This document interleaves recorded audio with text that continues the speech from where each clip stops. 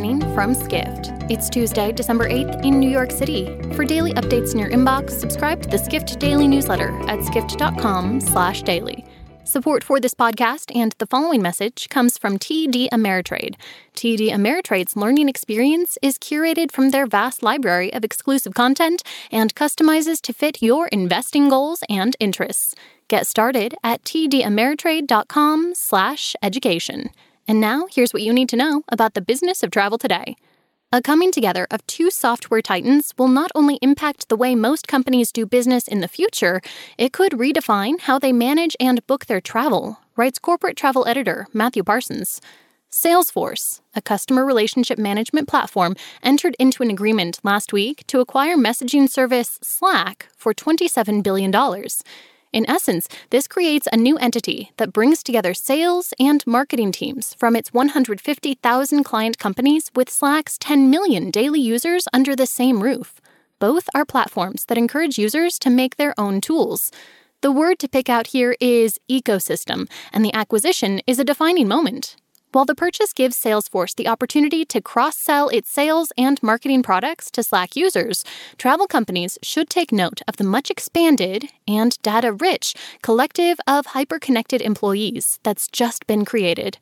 Next up, Skift introduces readers to Abdul Moberry, the CEO of GA Telesis, a Fort Lauderdale-based aviation firm with 600 global employees.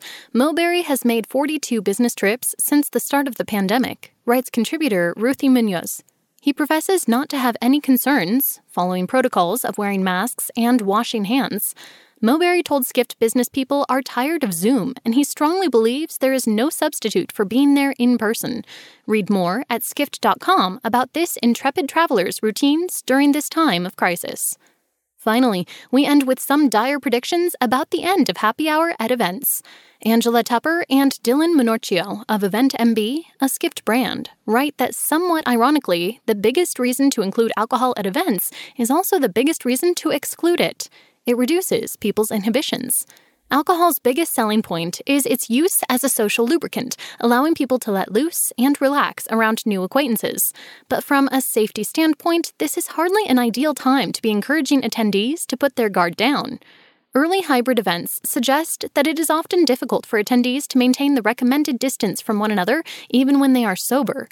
At the same time, for planners who are already struggling to create engaging experiences under social distancing restrictions, the removal of casual drinking might seem like yet another jab at the marketability of their events as attractive networking opportunities. Adding to the dilemma is the question of inclusiveness.